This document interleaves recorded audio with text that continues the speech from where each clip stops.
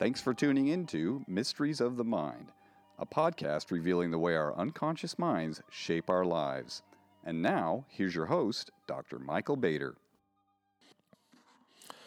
I've been thinking a lot about the uproar caused by the images and stories that we all saw and heard of toddlers and children caged at the border, and what it was exactly that was so incendiary about these stories and images.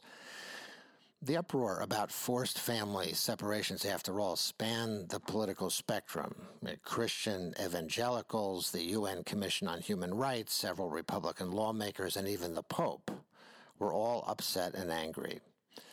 But I was thinking about the fact that we didn't and don't see the same degree of passion about the children who were about to lose their health insurance, or the heartbreaking plight of latchkey kids raised in families headed by single mothers working for stagnant wages, barely able to make ends meet, or children raised by parents addicted to opiates. These kids will never appear on the cover of Time magazine. The media, I guess, just doesn't cover what Richard Sennett and Jonathan Cobb once called the hidden injuries of class. The topic du jour then was about Russia and Robert Mueller, and of course today it's about impeachment. And as the news rolls out, the left and right inevitably settle back into their own tribal tents. So why doesn't the plight of the 16 million kids currently being raised in poverty elicit the outrage that these children at the border do? Why exactly did so many people seem to wake up to the cruelty of Trump and the Republican Party only when immigrant families were broken up?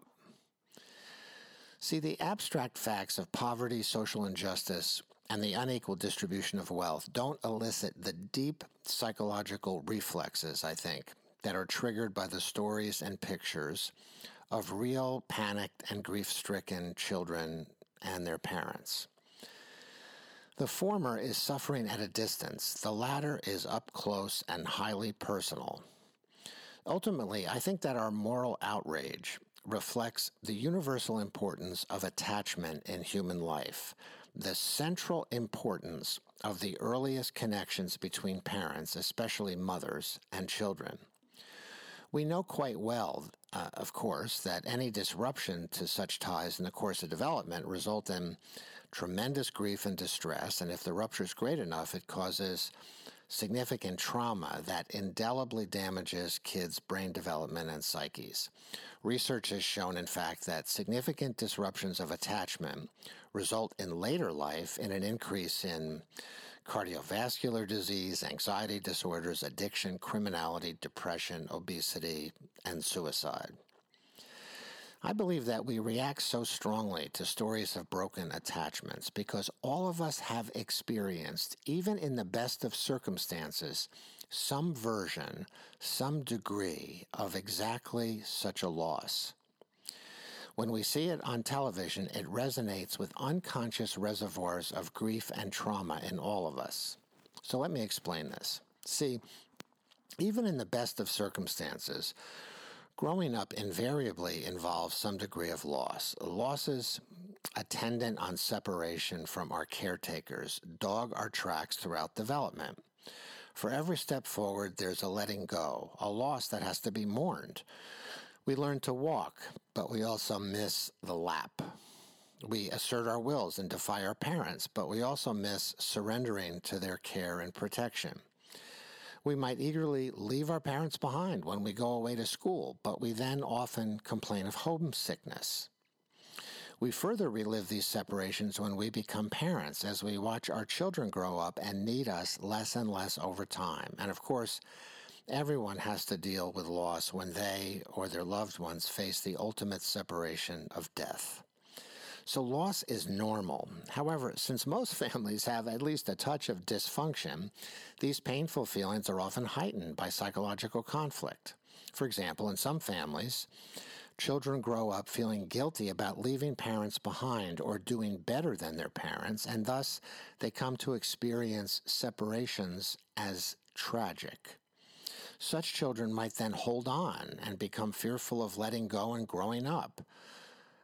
because growing up comes to feel especially sort of sad. Later on, such feelings are re-evoked when, as parents, their own children leave them, and on it goes. In many other families, parents are either physically or emotionally absent or neglectful. In these circumstances, children are forced to cope with great feelings, of course, of loss and abandonment.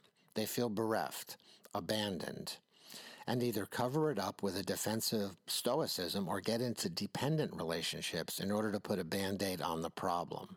But the underlying feelings of grief don't go away. Each of us has within ourselves a reservoir of grief, longing, and other painful affects. Such feelings trigger our defenses, and we often get angry, even indignant in response. You know, isn't it true that anger often masks sadness? We manage these feelings more or less well, I suppose. We develop coping strategies that enable us to work and love and raise families in ways that are more or less successful. Feelings of loss or grief don't necessarily make us mentally ill. In fact, sometimes they enable us to empathize with others who are suffering similar distress. They may enable us to better comfort and protect our own children in order to avoid repeating the traumas of our childhood. But again, these feelings don't go away. So what does this have to do with the public's reaction to the travesties resulting from Trump's zero tolerance policy? Well, simply put, when we see children mistreated and orphaned at the border, pictures of a child wailing in response to being taken away from her mother or being fenced off in some cold shelter, we identify with both that child's loss of his or her parents as well as the parents' loss of their child.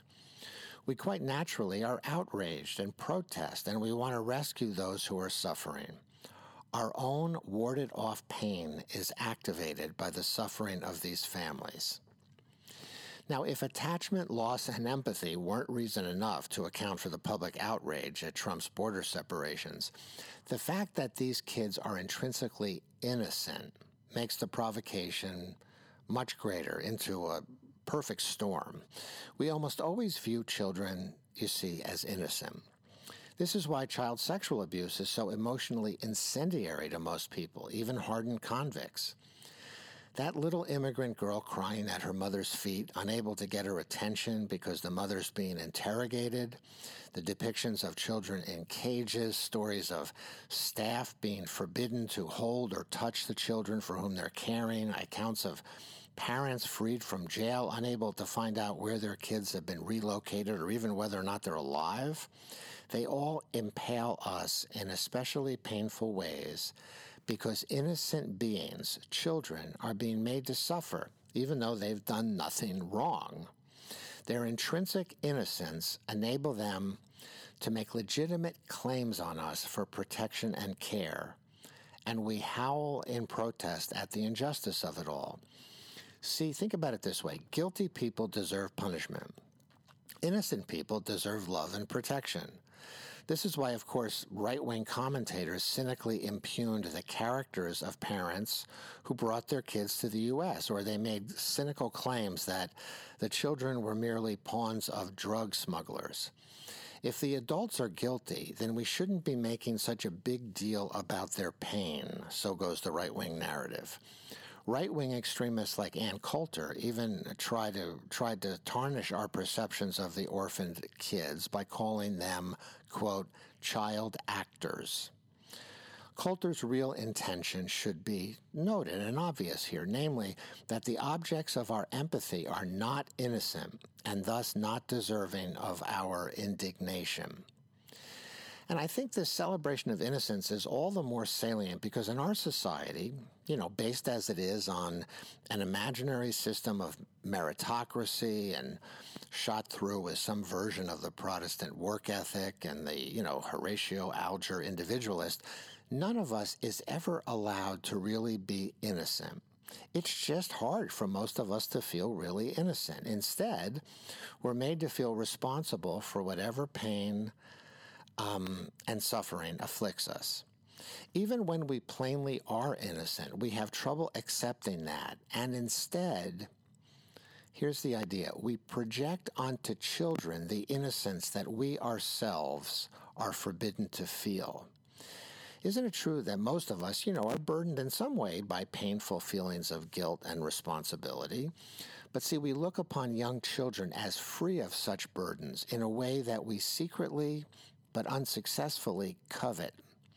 We idealize and protect the innocence outside of ourselves, the innocence found in children, in part because we can't locate and defend a sense of innocence inside ourselves. When people do a bad thing to a child, they're exploiting the inherent vulnerability of an innocent child who can't defend him or herself and who depends on adults for protection. As with child abuse, the very people in authority who should be looking out for the child are the ones inflicting pain. Such a betrayal not only evokes similar but long-forgotten experiences in all of our backgrounds, our own backgrounds, but it tarnishes the cherished ideal of innocence that all of us wish could remain untouched and unsullied.